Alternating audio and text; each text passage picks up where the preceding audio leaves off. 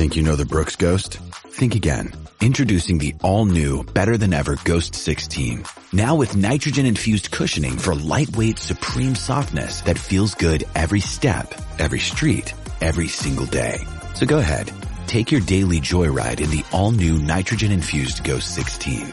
It'll turn your everyday miles into everyday endorphins. Let's run there. Head to brooksrunning.com to learn more.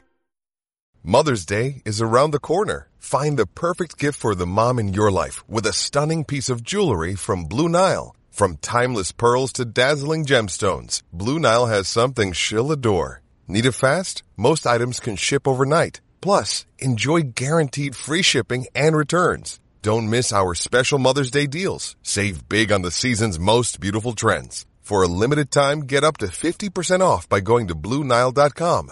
That's BlueNile.com. Today is Friday, June 17th, and this is Celtics Beat on the CLNS Media Network, the leading online provider of audio-video coverage of the Boston Celtics. I'm Adam Kaufman, episode 465, featuring the radio voice of the Celtics, Sean Grandy, is powered by BetOnline.ag. Go to BetOnline.ag today, use the promo code CLNS50 for a 50% sign-up bonus.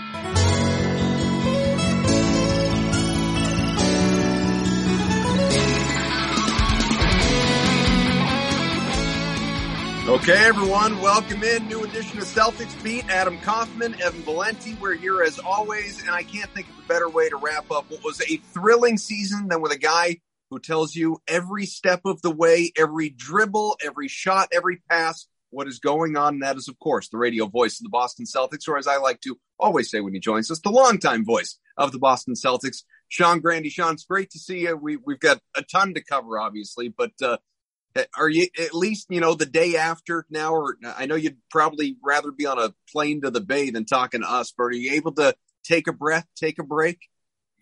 It doesn't happen yet.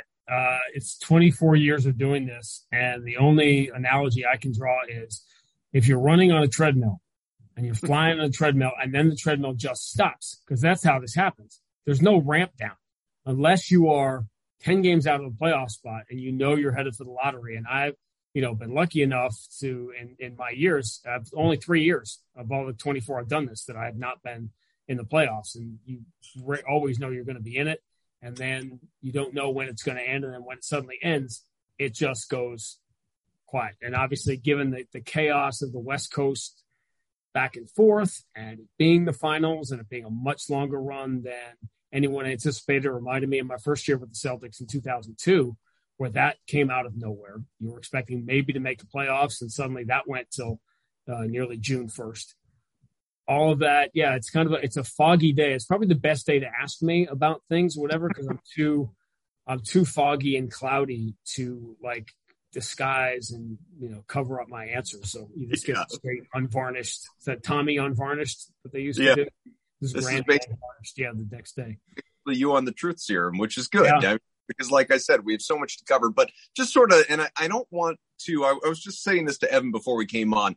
I don't want this for however long we're chatting to be a whole lot of game 6 reflection. I want to look back on the season and an incredible story and incredible growth. And you put something on Twitter about just, what a memorable year it was, obviously, for Boston, and thanking the fans for, being there every step of the way with you and Max. And obviously we thank you for your great coverage and, year in and year out. Like you've said, you've been at it a while, and this team is perennially basically in the postseason. But, what's just really nice, again, sort of that 10,000 foot view or whatever, what's really nice is, we are, for the first time, certainly in my time doing this podcast, and the first time that since, for anybody, radio or TV, first time in mid-June that we get to sit down and for the very first time look ahead to next year and look back on the season. I guess save for the weird COVID year where the Celtics finished in September, this is a traditional season where now we're less than a week away from a draft that no one has talked about, no Celtics fans even care about because they don't have a first round pick. Free agency is less than 2 weeks out, but the Celtics have everybody of note under contract and coming back, everyone in the rotation. They have very little money to spend. Maybe they can get creative, obviously, in terms of the TPEs, and they have a mid-level exception and all of that. We'll talk about that stuff later, but it projects anyway to be a relatively boring, at least start to the free agency period, again, barring trades. This is what it feels like, folks, for championship contenders, for teams that are always here at this point of the year. Golden State, 6 out of the last 8 years in the NBA finals and now 4-time champions. This is what it feels like going into an off season for the teams that are really, really, you know what? It's nice. It's really nice, Sean. And I think one of the things I have to work on is being better about the very, very vocal minority as we talked the day after that. And you could feel them. It wasn't just the last couple of games. You could feel it during the Milwaukee series. You could feel it during the Miami series of intolerance, dissatisfaction with what was one of the most absurd seasons we have ever seen. And when I say do better, I mean, I've got to pull back and say, you know what? Be upset that they lost Game 6. Be upset at the way the series played out. Be upset that there was a chance. Obviously, this was a real opportunity to win a championship. This wasn't the 2017 Warriors or the 2018 Warriors. I think it's interesting to talk about it on this day because you don't have the distance from it, and you're trying to almost guess while you're still in the forest what the trees are going to look like in the distance. But I believe the day after, we're going to divide this season into 3 parts, which obviously everyone knows what the first 2 parts are. They're the 25 and 25 start and being 3 games under 500. A 9-week run in which the Celtics weren't the best team in the division or the best team in the East. They were the best team in the NBA by a wide margin. It was not close. This team put together a 50-game run up until Game 4 of the finals that compares favorably, Adam, gentlemen, with any 50-game run in the history of the franchise. That's how good this team was for that period of time. But I'm starting to wonder, we always look for that moment. You have these autopsies. How many times Bill Simmons would call me the day after the season, right? And we do this, and you try to find that one moment. 3 years ago in the season that went horribly wrong, right? When it was supposed to be Boston and Golden State at the end, and that season went off the rails. It was always easy for me to pick the day that Kyrie went public at Madison Square Garden in the shoot-around and say, oh, yeah, ask me in June. And everyone went, what? I thought there's a clear dividing line there between what happened the rest of the year. The Celtics, as I said, put together that 9-week run. Best team in the NBA, not even close. And there's almost a poetry to the fact they went from 11th in the East. And when did they take over the lead in the Eastern Conference? The Sunday night game against Minnesota. After they had beaten 6 Western Conference teams in a row. They had led by 25 in all of those games. They just blasted everybody. To me, that was the peak of the whole thing, was that West Coast trip. I was doing the games on TV with Scal. Scal and I didn't do a single game, by the way. We did 6 or 7 this year. I don't know how many. We didn't do a single game this year where the Celtics did not lead by 25 in the second half. Every single game we did.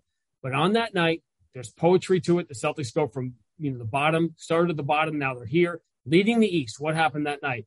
Rob Williams got hurt. From that point on, the Celtics were really good. They were a really good team. They were playing at the same level as the best teams in the league, but they were not as invincible.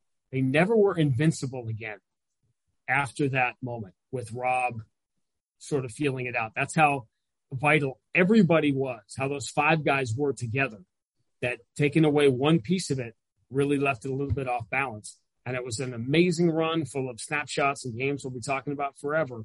But that, to me, is going to be a dividing point. It certainly is in real time now.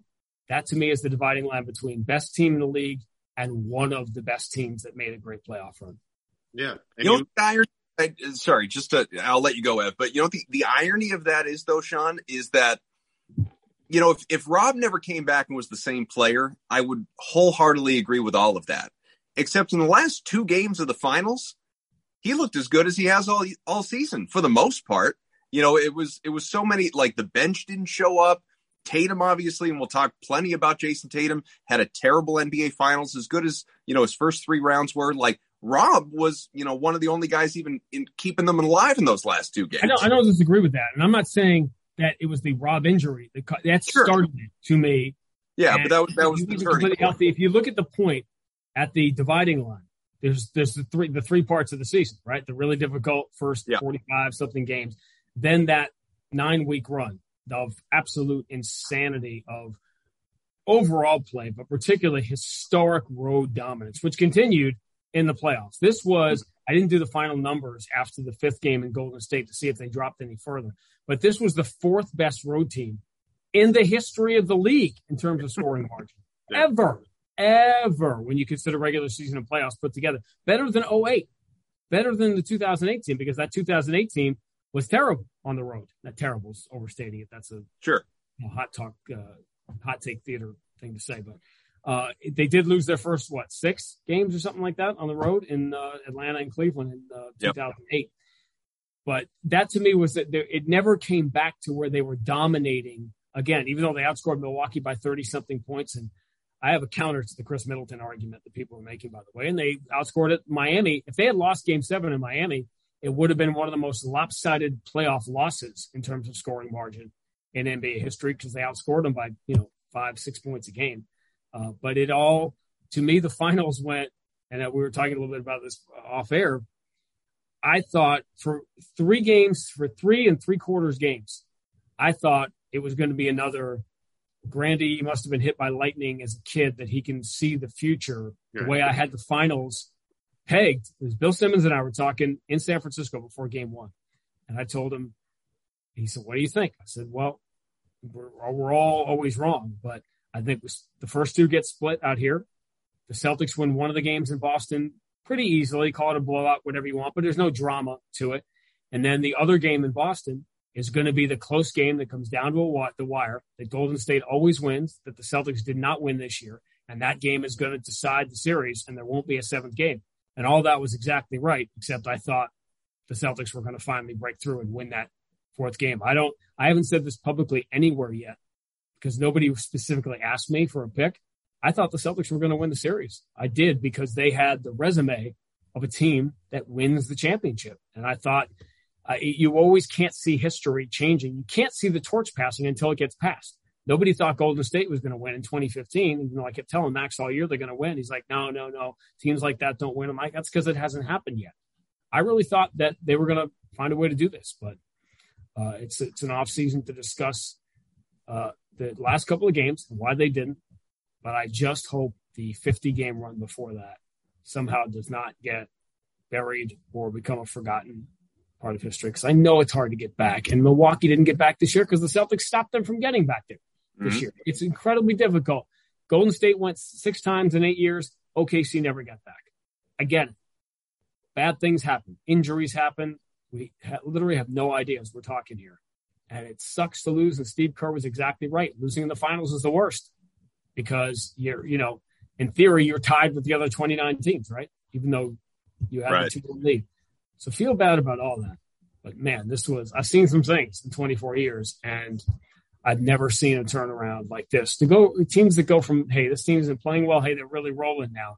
But to go from what they were the first part of the year to the best team in the league, beating the living daylights out of everybody every night, particularly on the road, it was insanity. Yeah, and you look at that Game 4, this is one of the things that I think we lose track of, because we're so in the moment of living the day-to-day stuff and trying to anoint a winner after just a single game. And, it drives me crazy with how and I get why, like, you got to fill content on TV. I totally get it. There's segments need to be filled, all that stuff. But, like, there are razor thin margins when you get to this point. And we talked about this, pre-show, and as you mentioned, Game 4, that's going to be or one of the games in Boston, and ended up being Game 4, is going to be the game that decides this all. And if it's not for Steph Curry going absolutely nuclear in Game 4, and he was absolutely brilliant in that game, Boston takes a 3-1 lead, and that's probably it. Boston probably closes that out. Now, Golden State, hell of a resilient team, but that's the thing. And when you combine that with the fact that Boston had such a dominant stretch, and we were talking with Gorman during that run, and there was a Utah game where I asked Mike, I was like, is that there was a game? I don't remember if it was at home or on the road, because at this point there's been so much basketball. That was a home game. That was a home game in March. That was a home game. It was the best start to a game I think I've ever seen in my life. And it was comical. And Mike and Scal are laughing on the air about the dominance. It was just like it was on both ends. Everything was going in. They were stopping everything. When you factor everything in together, I know we're all still some various forms of like raw and emotional from the moment, but when you look at isn't there like 12 steps or something? There's like you have to go through all anger, right? Yeah, acceptance. We're not through them yet. Like, we're not to the end. I'm on like step 3. I'm all the way there. I'm look, as Sean has illustrated, and I've pointed out a few times about certain things. I just don't know how you. I mean, again, not winning the championship is awful, but I don't know how we get to the finish line here, and we're not excited about what this team has accomplished and what this team could look like going forward. Like I was listening to, we talked about Simmons quite a bit in the show. I was listening to his last pod with Joe House, and like the concept of, were the Celtics better off if Jimmy Butler hit the 3? I'm like, why are we this depressed? Like, what are we doing here, Sean? What is this? You're not. And that, by the way, if Jimmy Butler hits the 3, my God. I mean, people are talking now. Listen, Jason Tatum is going to carry what he's going to endure now comes with the territory of being, I'm skipping ahead, right, to our inevitable topic then. Sure. Tatum is going to carry with him what comes with being one of the top players in the game. And guess what? The Celtics did it to Isaiah, and the Pistons did it to Michael Jordan, and there's a long history of this in the league, and this is Jason Tatum's time to go through it, and he will, and he'll be better for it. But if the Celtics lose Game 7 in Miami, that is David Tyree, Bill Buckner, you know, that is on that list because they were up double digits with 3 minutes to go, and it was insane that Jimmy Butler got that look. But that, looking back now, should we have known that they were lucky to win? Lucky's the wrong word, but they got away with Game 1 against the Nets. They needed these epic performances against Milwaukee. Was Miami good enough? Look at the Celtics I'm talking about in February and March. Does Miami push that team to the 48th minute of the 7th game? That's why, to me, there was a difference between, and the other question too, does Golden State win the series? Do they win it the way they won it? If the Celtics don't have to learn these lessons in the Milwaukee and Miami series, and those series don't go 7, like the Celtics had controlled those series and won them in 5 or 6. Does the Golden State series play out the same way? The same thing just happened in hockey to the Rangers, who had an amazing playoff run, but they ran out of gas because they messed around early in the playoffs, and they had to go 7 games and 7 games and 7 games. They had nothing left by the end of they kind of had a very similar finish because they were up 2-0 on Tampa and had a 2-goal lead in Game 3 and then blew that lead and didn't win again. And, listen, it's all part of the process, all this stuff, but the lessons that you learn are about the value of every possession in the playoffs playing for a championship. And it seemed like the Celtics were being taught that lesson in Game 5 against Milwaukee, taught that lesson in the Miami series. Kyle Lowry, I could jump higher than Kyle Lowry in the series right now. And yet that dude, the idea of scratching and clawing, look at Lowry 2 years ago in Toronto. The Celtics had to take the title belt out of his cold, dead hands in the final minute of the 7th game. And that is the urgency that I think comes with time. You have to learn that. I think that's what frustrated some of the fans because fans knew it. Because fans are older and had been through it. And they knew that urgency wasn't there. And turnovers were piling up and not valuing possessions. But that's the difference. And that was the biggest lesson. And I don't think Golden State's got enough credit for the defense they played and forcing a lot of those turnovers. I mean, come on. Thank you. Golden State, Second best defensive team in the league this year. Like, it's not like they're going up to chopped liver here. Boston was number 1. Here's what everybody is they glom onto their narratives. Boston was the number 1 defensive team. Golden State shoots threes. No, that's not. Facts do not back that up. Golden State was the number 2 defensive team behind the Celtics. By the way, here's another one that we heard all series. Golden State and their magic third quarters. They're insane. This insane third quarter team they are.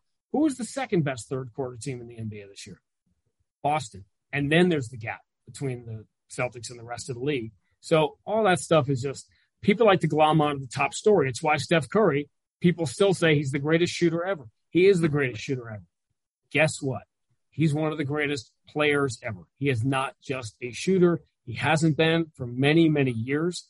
And people finally, if they didn't know, Steph has been playing, he's playing this disrespect game, which, listen, We all love us some Steph Curry. But, dude, I'm being disrespected here. These people don't know. Everybody thinks you're the greatest guy in the history of the world, and there's nobody with any common sense that doesn't think he's a top 10 player all time. Well, they just think his wife can't cook. That's all. And the discussion today, it's funny because I think it's perfectly fair today to have the LeBron, Steph, best player of the era conversation. He's earned the conversation today. And I saw a stat. I love this one because it just shows you how people want to just ride with what is happening now and never step back. It was a list of the statistical differences between LeBron and Steph. It was taking everything Steph has done and LeBron has done together, eliminating that, and then just adding on everything else LeBron has done. 3 finals MVPs, 2 more regular season MVPs, all-star appearances, whatever. That just the difference between LeBron and Steph is enough for a player to go to the Hall of Fame. That's the difference. Yeah. So, but it's all a fun topic. They deserve everything they're getting today. Steph does. Should have been the MVP in 2015, right? Obviously, they gave that to Iguodala, even though LeBron had a big series. Great. Doesn't matter. But at the end of the day, there are many things that happened in the last 6 games, particularly in the last 2 games and 6 minutes of the series when everything changed. When the Celtics had win probability, which I like. Celtics had an 83% chance to win Game 4 in the fourth quarter and go up 3-1. And from that point on, it fell apart. But all of us here, we knew Steph was going to be Steph. How many of us thought 2 weeks ago we'd be sitting here saying unequivocally that the second best player in the series was not Klay Thompson, Jason Tatum, Jaylen Brown, but Andrew Wiggins? The whole thing is just it's fascinating, and we will get back to Tatum, but there's a lot there. Obviously, the fact that had they won that Game 4, and I think most people think this way. This is not like a wild take or something. This is common belief. If they win that game, they're up 3-1. I think we all believe they win that series. They don't drop 3 in a row. Like, they find a way to get that job done. Fact of the matter is, even though it happened, I still have a hard time believing they lost 3 in a row and went down in 6 simply because they haven't lost 3 in a row since December. So the fact that it happened is nuts to begin with. But, I think it was maybe Ian Thompson, Evan, that was with us, when earlier in the playoffs when we were talking about this. Like, I believed, for a variety of reasons that the Celtics convincingly, in my mind anyway, it didn't always, number of games pan out convincingly, but I was convinced. I would have viewed it as a disappointment if the Celtics didn't win the first 3 series they had. I was certain they were better than Brooklyn. I believed without Middleton they were better than Milwaukee. I absolutely believed they were better than Miami. Golden State, I didn't know how to feel going into that series. And now watching it play out, yes, it's easy to say, like, we were talking about this off there. Like the better team won because it won. Like Golden State, I think championship medal and veteran having been there before and all of that stuff, it comes into play. But the reason that you do have some people, and I see some of this, the reason you have some people sort of harping on the Celtics choked it away or it's a lost opportunity or call it whatever you will, those turnovers, to have at least 15 turnovers in the 4 losses, to average 18 in the elimination game at home, to turn the ball over 22, 23 times, for Jaylen Brown, who certainly really good in the finals overall, but to look like at points that he didn't even know how to dribble. Easy for me to say, obviously, I'm not in the NBA, he is. But, to the way the ball would come out of these guys' hands, like I go to a point crediting Golden State and it's really good defense. But I also look at it and say, man, a lot of those turnovers, especially in the clincher, a lot of those turnovers were unforced. It was just the Celtics being careless, reckless, chaotic with the ball. And I almost wonder, culture-wise, like how do you – it looked lazy at points. And it's not a lazy team. So how do you fix some of that stuff going forward with the same group? A couple of interesting things there. That, as we say in the parlance of the day, there's a lot to unpack there. It was the soundbite is this. The reason the Celtics fans were so unhappy was because it just felt instinctively, right or wrong, it felt as if the Celtics were losing the series more than Golden State was winning it. And I think that was driving people crazy. There's a second point about Jaylen, which is pretty interesting today as we're talking today, less than, 20 hours after Golden State won the championship and became the second team after the 85 Lakers to do it in Boston, that Jaylen Brown, he at times looked great in the series. He had an unbelievable year. He didn't make the All-Star. He didn't go to the All-Star game because he missed so many games in the first half of the game. That's the only reason why.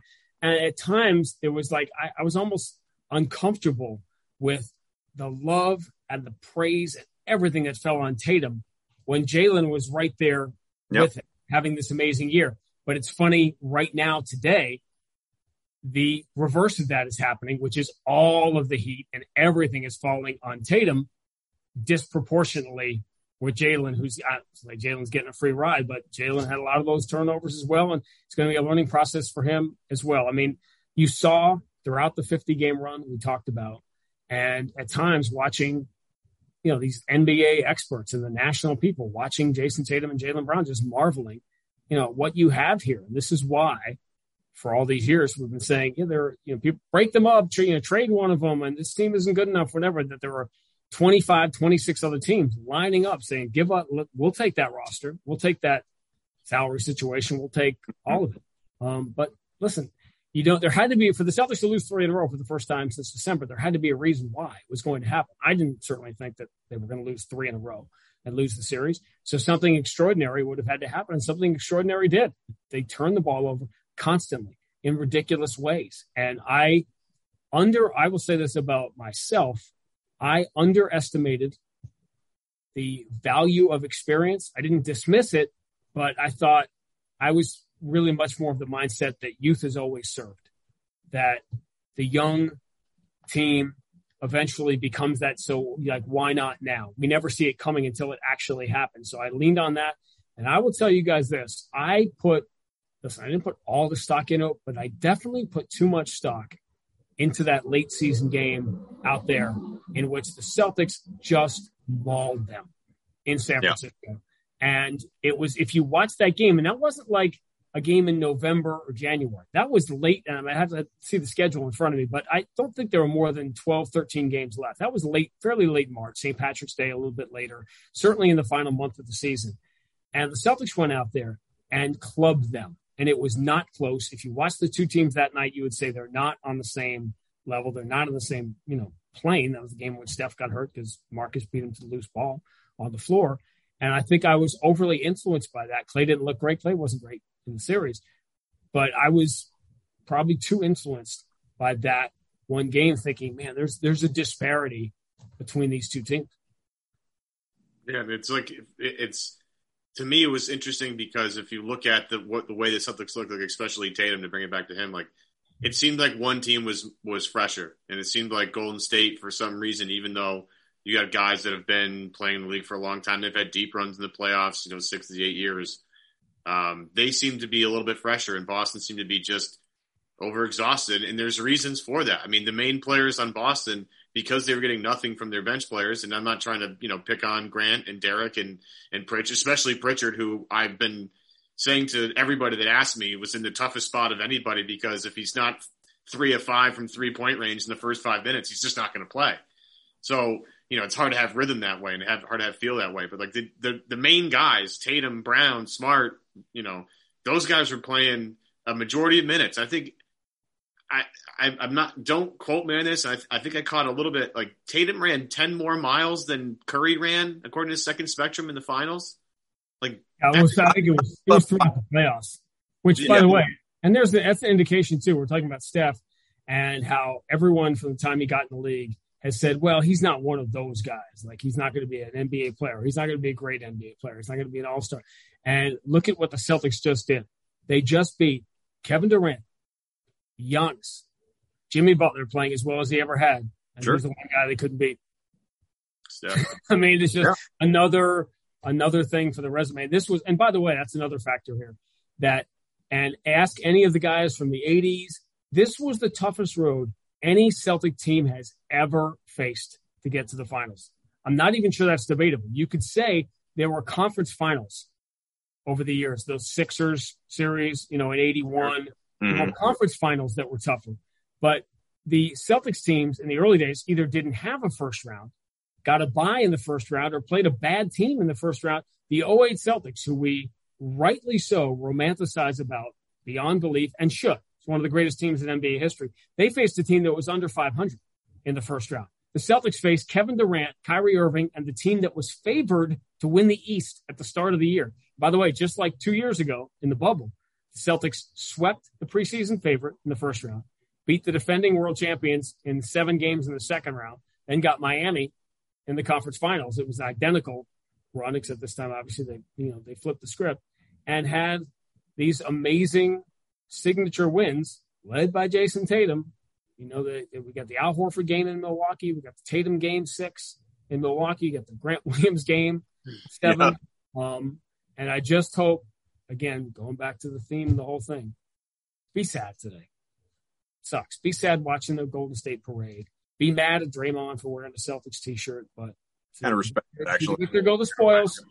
You know what? Like I said, I was more disappointed. Is don't take this and like pull it out of the podcast and make one of those little Sean Grandy says this stuff. I was a little bummed. What time is it in the podcast? Yeah, exactly. Yeah, make my time stamp this one, right? I was bummed out that Steph was kind of going heel on the crowd and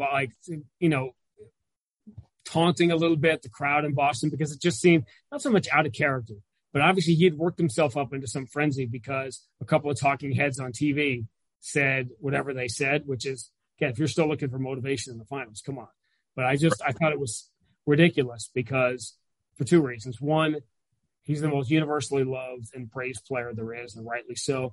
And it's funny, him coming to Boston, because there was no question over the last decade, Celtics fans or not, who's the most popular player outside the Celtics in New England and in Boston and a lot of cities, obviously.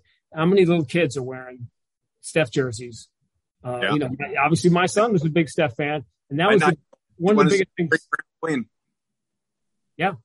One of the biggest things for me in this run, and it really helped put a lot of stuff I hate in perspective, but it did in a lot of ways, was seeing people say, oh, it's great, you're back in the finals. I was seeing it completely through my son's eyes, who is 10, and living it through him and dying after Game 5 Milwaukee. We walked home. There were tears. There were no words. And you feel like the worst father in the world. Like, what have I done to my son? He was just miserable after Game 5. He went upstairs and went to bed. Like, nothing. There was no consolation. I had nothing. And of course, we know how that turned out. But seeing it through his eyes was not only amazing as a father, but it also was a reminder to me as say it with me, Adam, long time voice. Look, I kept it out of the copy for a reason. By the way, why isn't that a t-shirt? Like Max now is making t-shirts every time he opens his mouth. That's true. Yeah, we can't t-shirts. Why not the long time voice? And you get a picture of me with a cane and a big one of those like hearing aid things. Well, big horn. You need a podcast on the CLNS Media Network. That's probably true. So seeing it through his eyes. That's what we need, another Celtics podcast. I know, more. That's what we need. More content, more people talking and nobody listening. Seeing it through the eyes of a 10-year-old reminded me, as the longtime voice of the Celtics, that the fan base turns over. That the Celtics hadn't been in we all remember, most of us listening to this, have strong memories of 2008 and 2010. I was there, for goodness sake. I had more memories of that because I was courtside as opposed to being up at the top of the building. I remember everything. But they have not been in the finals in my son's lifetime. Okay? I know he's only 10, but that change, the fan base turns over. And that's why to see for Garnett Day, late in the season, the playoffs, to see when I first came here, you'd have Havlicek coming back, and occasionally Mr. Russell would come back, and Bob Cousy would be around. You'd see the legend. Now Eddie House comes back, and Perk comes back, and Big Baby, when he's not on parole, whatever. Like, let's bypass that little detail. Ray Allen getting an ovation. Ray Allen coming back. I will tell you this. I mean, there's a lot of behind the scenes stuff I can tell you, but I bet. Ray Allen hit, if not the biggest shot in NBA history, it's on the very short list, right? As clutch as clutch can be, winning that championship for Miami against Ime, by the way, that I have never seen. I've seen Ray Allen knock down 6 or 7 threes in the NBA Finals in Game 2, and I've seen Ray do all these amazing things. I have never seen him nervous, or even close to more nervous than I saw him talking to him backstage before going out for the Kevin Garnett thing, because that was a day, that weekend was so intense. And that day was so intense because nobody really knew. Ray was sort of coming back in the fold, but he didn't know what the reaction was going to be. Everyone forgets Ray got booed out of the. He came back with Miami. It was brutal that day. And by the way, a lot of that came from KG. Fans took the cue from KG. And John, again, Ray. Not to cut you off, but I mean, no Celtics media outlet in the last decade has talked about that more than this show. Well, because so I promise you. Listen, Max and I have staged a lot of disagreements over the years, right? And we do our show, we do our thing. We've done for 20-something years. I can think of very few legitimate, I don't know, disagreements is the wrong word, but like legitimately saw things differently. But he would not accept, no, it's not that bad. I'm like, you are outside your mind if you don't think Ray is getting killed by the fans here. Absolutely. He predicted that he was going to get a big ovation. I'm like, I don't think you're reading the room right. And Ray got killed here. So he didn't know. And listen, Ray's a human being. If he wants his number retired. And of course, he wants that love. Why wouldn't you? Right? He deserves to have his number somewhere. Right. I'm not right. To say he deserved, I had no problem with the fans. I'll tell you this. I know I'm jumping around. I was nervous last night. The trophy presentation. If I'm Joe LaCombe, I know I just won a championship. Even if I didn't mean it, I'm probably saying something about the great fans of Boston and what a great team the Celtics are, because the room was a little bit like, I don't know how this is going to go watching the trophy presentation. And it was, particularly with Draymond up there. And it's ironically, go figure, Draymond's the one that, was complimentary of the fans and the whole thing. But when Ray was nervous before that. I think a lot of people were. I'd never seen Scal so nervous, doing that MC bit or, whatever his part of it is, because that's how KG kept you, as on edge, and it worked. Yeah. Want to quickly mention our great partner sponsor, betonline.ag. Of course, BetOnline, your number one source for all your sports betting needs and sports info and odds. You can find all the latest sports developments, including this week's Major League Baseball season, looking at those various odds, futures, or, games tonight, tomorrow, whenever you're looking at it. We have odds for the 2022-2023 NFL season as well. Patriots plus 4,000 to win it. If you got, a couple shekels to throw down on that, good luck. Celtics plus 650 to get back and win the title about a year from now at this time. First overall pick in the draft coming up, Jabari Smith, minus 180. Chet Holmgren, plus 120. You could look at guys like that. BetOnline, loads of information, more than you can even dream of. Make sure you check it out, obviously. Your continued source for all your sports betting and wagering needs, including live betting, your favorite Vegas casino games, poker games as well. Super easy to get you started, so join up today. You can learn why everyone is saying that BetOnline is the fastest and easiest way to wager on all the popular sports and games. BetOnline, where the games start. So what are the odds that when you go to Fenway, which Trevor Story you're going to see? Can you bet on that? Trevor Story looks like he's in Space Jam sometimes, like the Monstars. Like either he's unbeatable, he's like the best player in baseball, or the Monstars took his talent. Thank God for that guy's 2-week run, because can you imagine what the people would be saying right now if he didn't have that? If it was just more of what it's been before and after? I love watching the Red Sox now. My son loves baseball. We're Red Sox season ticket holders now for the first time. Awesome. Yeah, I know it was a big leap of. There's a lot of factors involved. Like a half season package, or I'll explain. My wife was not too happy when she found out. Let me put it this way: I went to Fenway in December with the intention of being a half season person. Okay, I didn't leave that way. And the chagrin. The upset. Well, I had to slowly explain to her exactly the thought process, that it was very much like real estate. Like you have to end up spending more than you have. Yeah. And it ends up being worth it. But it's, my son loves it. I love it. I love watching the Red Sox, although to me, and I'm a Bobby Dahlbeck believer and fans. It's just why it's so difficult some night. Watching Bobby Dahlbeck most nights is like watching that Billy Beane montage from Moneyball when he's wow, really good.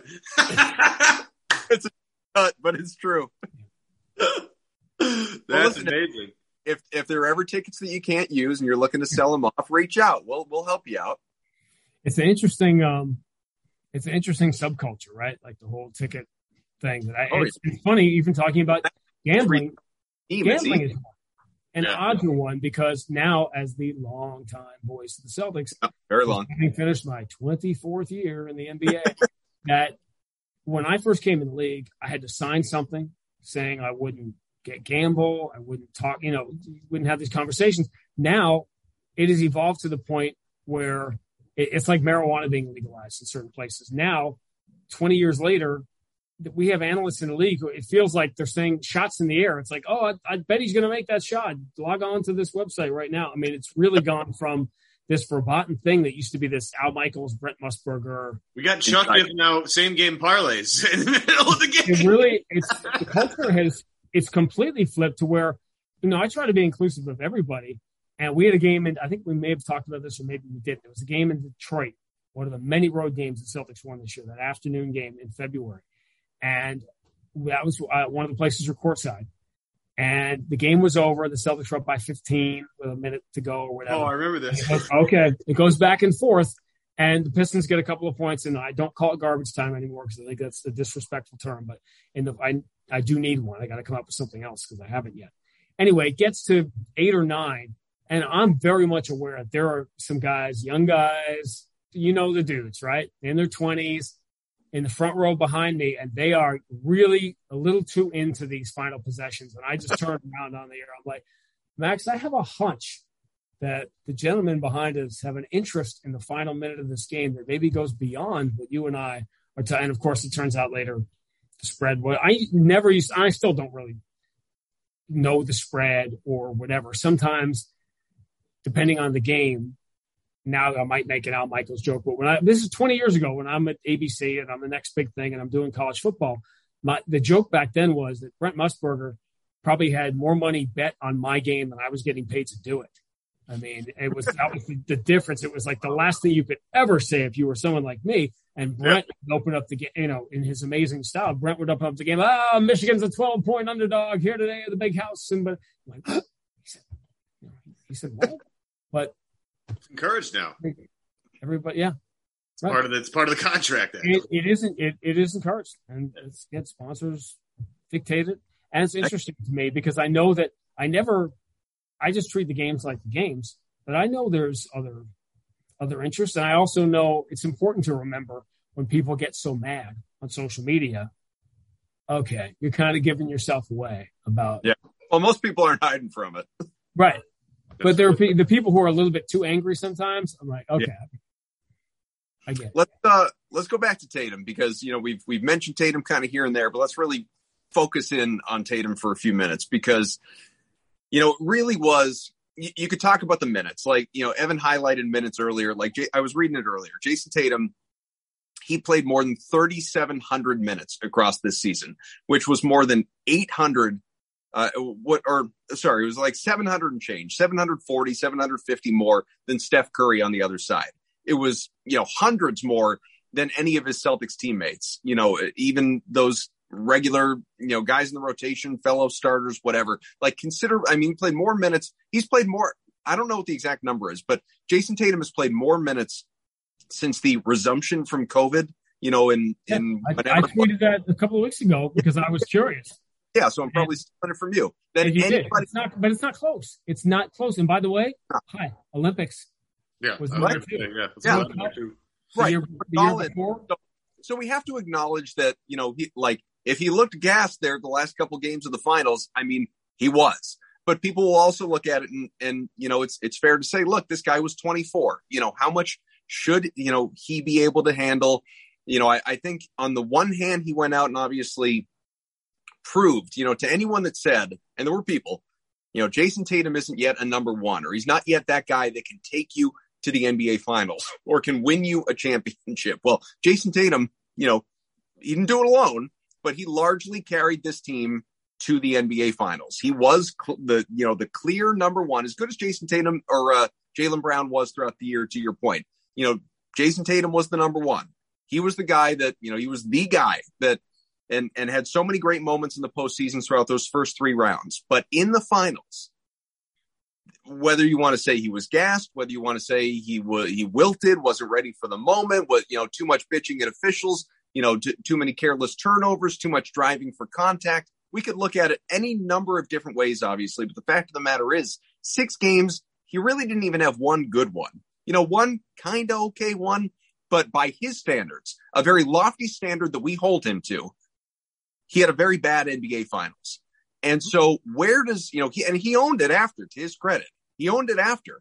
But where does he go from here, knowing full well, like most greats, and if he's going to be a great, and I think he will, most people think he will, most greats don't win a title at 24. He's ahead of schedule in terms of even just getting there. But where does he go from here? Well, it's interesting because LeBron, think about LeBron, not just his first final, the second one too. 2007 against San Antonio, when guess what? He was the top guy like Tatum, and they crushed him and they swept the series and they took him out of it completely. And then the meltdown, right? 2011 against Dallas, and LeBron had that really bad finals. Couldn't even JJ Barea was guarding him. Couldn't even get by JJ Barea. And we've had this conversation, right? Like, to me, I know once in a while, it's not like we get killed for it, but I tend to have a more national view, and that's my style, right? In calling the games. Obviously, I'm telling the Celtics story. I'm telling it from that perspective, and I'm seeing it through that lens. But it's impossible for me to not pull back and see the bigger picture of NBA history as it unfolds. Steph's place and his legacy as these finals are happening, the passing of the torch or the not passing of the torch, and Jason Tatum now following the same path that LeBron went through, and that Isaiah Thomas went through, and that Michael Jordan went through, and that there's something comforting about it, that it's now sort of, part of the tapestry. And of course he's ahead of the curve in any way. It's an interesting point. A couple people brought this up, and I got to thinking about it, that you call it the meltdown, whatever we're calling the turnovers and the general play. 6 years ago, or 5 years ago, 4 years ago, his rookie year, they go to Game 7 against Cleveland and they lose the game, but it wasn't this way. It wasn't like folding under the moment. It wasn't turnovers. It's interesting to me that team that was so young, and Tatum and Jalen were Jason Jalen were so much younger 4 years ago, and yet they didn't lose that way in the Cleveland series. Whatever. It's interesting that it would happen now. I think we need more time away from it. We're doing the same thing that we said I hope people eventually don't do is, Jason Tatum did not have a good final. Why were the Celtics in the finals? Because Jason Tatum willed them there and played against Durant and Giannis and Jimmy Butler for 3 rounds, beat all 3 of them, had some of the most epic games anybody his age has ever had. I think where it hit home with me, some point somebody tweeted this out, or this little factoid came out, and I think it often bears repeating. Jason Tatum is younger than Tom Brady was when he won the first Super Bowl. Right. That is, whoa, okay. Let's just take in a minute. And that, I think a lot of people are talking about this today, but I've been mentioning it during the series, that Steph was 26 and LeBron was 27 and Michael was 28. And, the KG, Paul Pierce, Ray Allen were all in their 30s when they won the first championship. So I just, knowing, if I'm falling back on the history of the league, forget the individual nature of Tatum and how he's gotten better in every situation, that the history of the league says that the great players go through this, learn from it, and get better. Yeah. Does the way that he played part of that finals bother you, though, in terms of just stylistically? Like, the driving specifically for contact and just how erratic he was, under and around the hoop and missing so many layups as a result. It seemed like he was really just getting away from so many of the things that he did well throughout the year, throughout the playoffs. Those are the things that happened in December and January. I asked Ime last night, and what turned out to be our 106th and final pregame conversation of the year. I said, you and I have had this conversation, had 106 of these, and a lot of them early in the year, we're talking about driving into contact, turnovers, complaining to officials. Why are we having this conversation again in June that you and I had so many times in November and December? And I think, by the way, the Warriors play into that, because it's different when you're playing against a guy 6 or 7 games in a row and you can lock in and to win the championship. Steve Kerr knew on his list. I mean, obviously Tatum is number 1. Number 2 was taking away the Rob Williams, pack the paint. The Celtics have to make threes to beat us. And by the way, when the Celtics made their threes, they were unbeatable. this year by anybody. And that was the recipe to beat the Celtics, is make them shoot threes. Saw what happened in game one. And, that was the difference. But yeah, I think, of course it's frustrating. It should be frustrating. It's supposed to be. The Celtics, in large part because of the way Golden State played them, did not learn the lessons that the Warriors were begging, they were teaching them throughout the entire series about having to change, stop being stubborn. And it's funny the year would end that way, because it was a season, the season that just unfolded in front of us. The reason it never happens is it's the season we have when we're 10, 11, 12 years old and we have our favorite team and they're not very good. And we say, well, if this guy hits 30 home runs and this pitcher wins 16 games and this guy develops into a closer and that kid we call up from AAA ends up hitting 280 and being a good second base, and you do this in spring training and you make this list of things, and all 8 or 9 of those things, of course, if those 9 things happen, your team could win, but that never happens. Right. The Celtics this year, if you go back to the start of the year, you say, well, they can't get to be a championship caliber team. But if Tatum becomes a top 5 player, if Jalen continues his trajectory, if Rob Williams suddenly goes from being, this erratic player to being a dominant force on both ends, if Al Horford could become the player he was guess what? All of those things happened. I've never seen anything like it. All of those fantasies that you would have about this team happened. And that's why we're sitting here on June 17th talking about a game that was played last night. Yeah, I mean, mine is actually winning. This is the, this the 2013 Red Sox. This is, it's the perfect form of things coming together and happening, and it makes the right look. 0-1 Patriots too, in many different ways. It's the you didn't see it coming, therefore it makes it so much sweeter than some of those more like 18 Red Sox or. I'm jumping you only because I've used that analogy often with people about this year, as it was when I was saying sort of why not the Celtics. I was saying that in 2004, 2007, and you better believe in 2018, the Red Sox were the best team. There was no question, but they never historically had won that title in the years where it's sort of up for grabs. And there's 4 or 5 teams that could win. And the NBA doesn't have that a lot. It certainly didn't in the Golden State Kevin Durant run. There weren't 6 or 7 teams that could win. There was 1 or maybe a second. This was one of those years where 5 or 6 teams could win. And going back to what you said before, I was not as confident. To me, you always stick with what you picked, right? Because you want to feel like you had it called and you were right. When everyone was going Nets or Lakers or whatever they were saying at the start of the year, I was a strong, wholehearted Milwaukee Phoenix rematch guy with Phoenix winning this year. So I had and I was looking pretty good until they both lost the game 7, right, on that final day, particularly when they're up 3-2 on the Celtics. I'm like, I'm going to get this one right too, that Milwaukee and Phoenix are going to go. And the reason I wasn't like all in, hey, the Celtics should have won the title. There's video of me going into game 4. Celtics are down 2-1 in Milwaukee. And Abby asked me what I thought. And as you know, as not a participant who enjoys hot take theater, I said, all right, you want one? I have one for this night. Going in, Celtics are down 2-1. It's game 4. I said, the winner of this game doesn't just win the series. The winner of this game is going to the finals, which turned out to be right. I wasn't sure at that point the Celtics were going to win the series because I thought the Bucks were going to do it if they didn't. But the reason I didn't say win the championship that night, because if you had said to me Golden State's going to be in the finals, I would have probably gone all in and said the winner of this game wins the whole thing, is because I wasn't sure. I felt confident, or I really thought the Celtics could beat Golden State in a 7-game series. I wasn't a bet the house or full Red Sox season ticket plan, bet all that on them beating Phoenix in a 7-game series.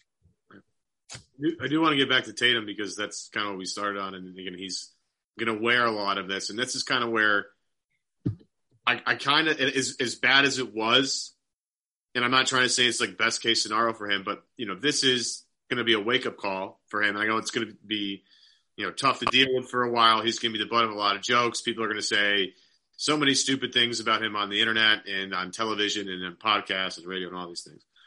But if you step back, this is what this podcast is attempting to do currently, and look at what Tatum was and what he is now, again, it's hard to not be excited about what's coming next. Because if you go back, maybe last year, maybe the year before, I can't pinpoint exactly what it was. But I remember listening to Dwayne Wade during the middle of a TNT halftime show talk about how, Jason Tatum can make any shot in the world. He's practiced every shot a million times, blah, blah, blah. But the next step that Tatum has to do is find a way to make his guys better. And this playoffs, more than anything else, confirms that there is a playmaker gene inside of Jason Tatum. And all the double team stuff that he saw throughout the entire playoffs and all these great defenses that were thrown at him. And I'm not trying to say, like Brooklyn had a great defense, but you look at Milwaukee and what they were able to do, Miami and what they were able to do, and then Golden State being the second best defensive team in the league. Like Tatum saw a lot of really tough defensive coverages for 3 months straight.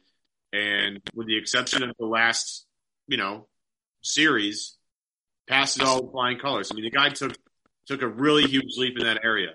And as we sit here and sort of digest everything, and again, it wasn't a great finals. Kobe, as people mentioned, Kobe had a pretty not great finals at one point. LeBron's had some not great finals. By the way, Kobe shouldn't have been the MVP in 2010. Yeah, that should have been Gasol. No question. Mm-hmm. But you look at okay, this is a fork in the road sort of moment for a 20-year-old Jason Tatum. And I don't know about you guys, but I'm going to bet on the kid who's 24 years old and just played in his first NBA Finals and didn't have a great go at it, but had a lot of really great moments, not only throughout the entire season, but has had really great moments leading up to this season. And I think we're going to lose track of that in all this mess. That's I've avoided listening to. If you're not a basketball podcast or a basketball radio show, I have avoided every single one of those shows because it's just all garbage. There's no actual discussion taking place of what is actually happening on the floor. It's just all, it's all hot take stuff. It's all just for clicks and for views and all that stuff.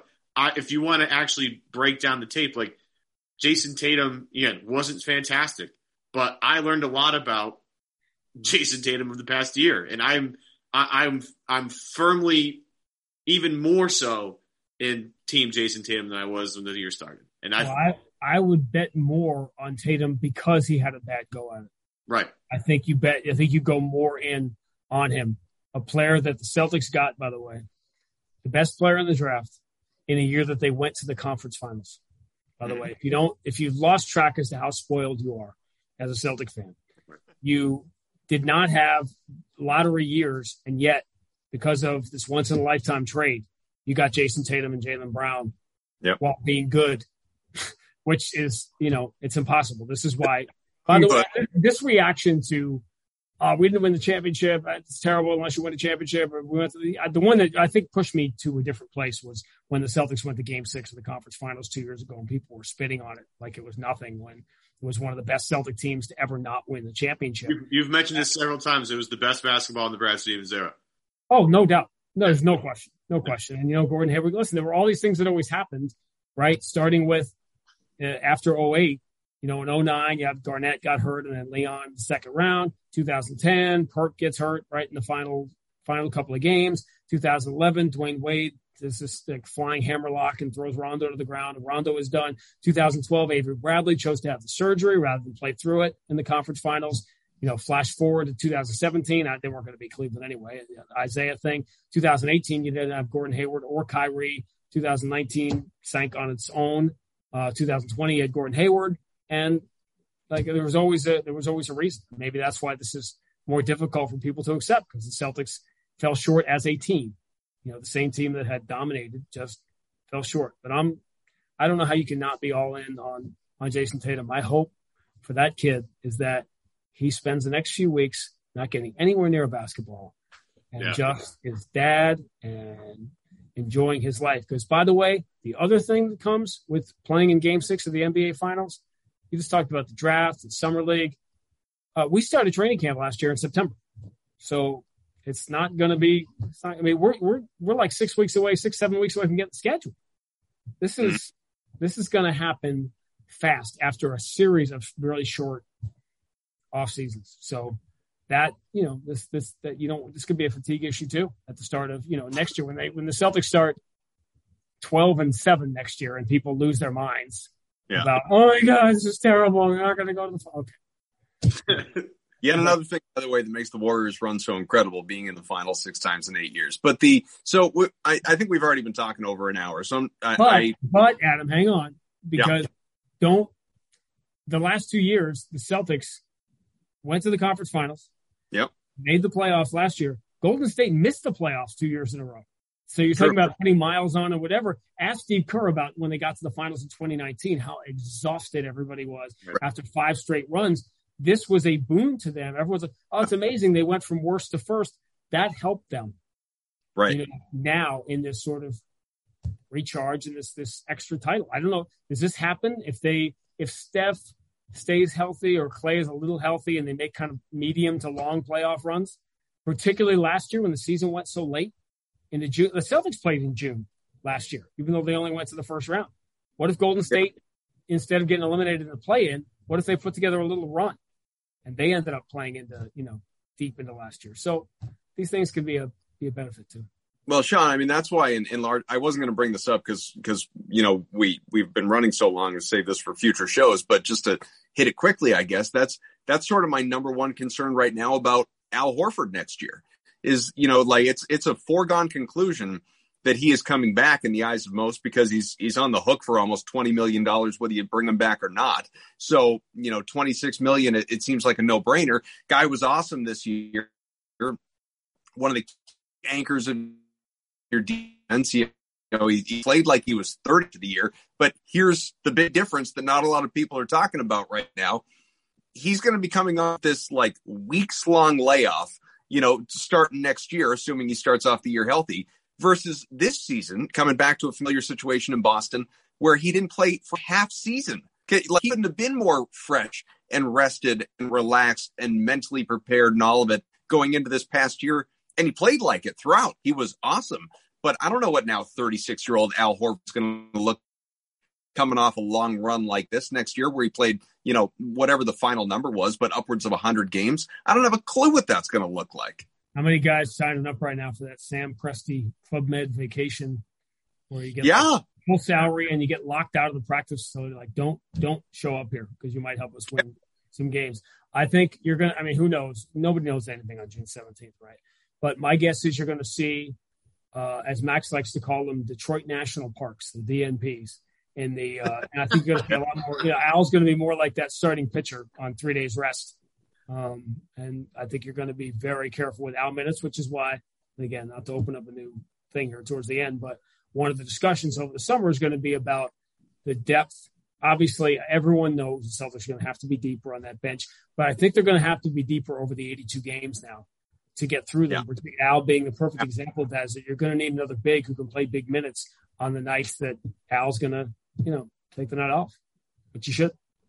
The last thing I did want to hit on, though, and we can do it quickly, but because this is very much an off-season topic, but for years we've heard from ownership, Wyc Grousbeck obviously at the front of the line, when we have a contender, we're going to spend into the tax. We're going to spend, as long as we're right there. Now, I don't expect them to spend like the Warriors where your tax bill is higher than your actual salary cap, but you now have, I'm looking at it, you got a mid-level exception for $6.5 million, but more notably, you have 4 TPEs, the trade player exceptions, that are all worth in excess of $5 million, one of which goes all the way up to $17 million that you obviously got in the Fournier swap. They are in position to get creative, to spend, to really add to this roster. And we don't have to, as good as this team is, don't get me wrong, we don't have to look at it and just say, run it back with your 8-9. You can't say that. You can't say just run it back. Look at, everybody wants to talk about the Chris Middleton thing. They're going to get him back. The Bucks are good. Teams are going to be better. So you can't just, anybody saying just run it back is clueless. So my question is, do you expect Wyc and company to quite literally put their money where their mouth is? Of course, I absolutely do.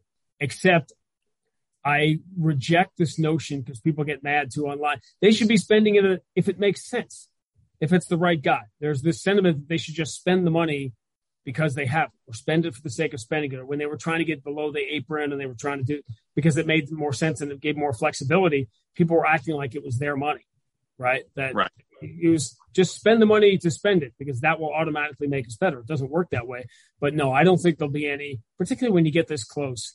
Fans, players, coaches, not the only ones who get frustrated and want that taste again. When you're ownership and you get this close, and you know, Tatum and Jaylen Brown, they watch Steph and Draymond, those guys celebrate ownership. When they see the other ownership celebrate, particularly when one of them used to be one of them, it drives you. I reject the notion that there is 1% of this ownership group that doesn't desperately want to win. Then you don't know these guys. I mean, that is not an issue. Finding the right guys to spend the money on, that's a lot more complicated. But you don't spend it just for the sake of spending it. But I don't see any crazy financial restrictions on the Celtics at this time, which is another reason Celtics and Celtic fans are spoiled, because it isn't that way in a lot of places. Have any parting thoughts? Draft David Roddy, please. If you can't tell by his Stan Twitter account. We did a whole hour and you guys didn't ask about like TV or Mike Gorman or all the other stuff. It's like, this is a breeze for me. I figured this is the topic of all the off season. You know. I know what's like a hard hitting, really dramatic question that we can ask Sean. Get him uncomfortable. Yeah. I mean, God knows, but yeah, no, we'll see. How many guys are seriously hurt in that Celtics locker room after Game 6? Well, was it Ty Lue a couple of years ago? Everybody's hurt. Everybody's injured. Right. Everybody's hurt and everybody's playing. Everybody's hurt. We're all hurt. Yeah. Listen, I do the least lifting, heavy lifting there is. I'm the play-by-play announcer for the team. I'm exhausted. Right. Okay. Imagine how many times Grant Williams is basically like been in a Tyson Fury heavyweight fight for the last 6 weeks. How many times has Grant Williams gotten clipped in the face in the last 6 games? It's happened like once or twice a game. He gets smashed. This stuff doesn't magically go away. Everybody is beat to death when you play 106 games. I barely leave my basement and I'm exhausted. Yeah. From all the 9 p.m. Yeah. That's another, that's, by the way, that's the tough part of the 10-year-old. That's the 10-year-old difficulty right there, is the 9 o'clock tip time when, school starts so early in the morning. But yeah, sacrifices. Yeah, you do. The show, once again, powered by betonline.ag. Go to betonline.ag today. Use the promo code CLNS50 for a 50% sign-up bonus.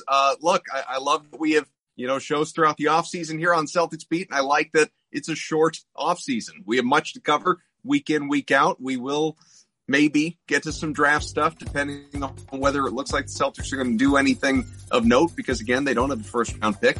And, of course, free agency. It's right around the corner. Sean certainly will join us again at some point, because I know he is always gracious with his time with us. And stay with us. Exciting year. Almost got there. So close. And it will sting for a little while, like Sean said. Be upset. You're allowed to be. Lord knows we all are for our various reasons. But, the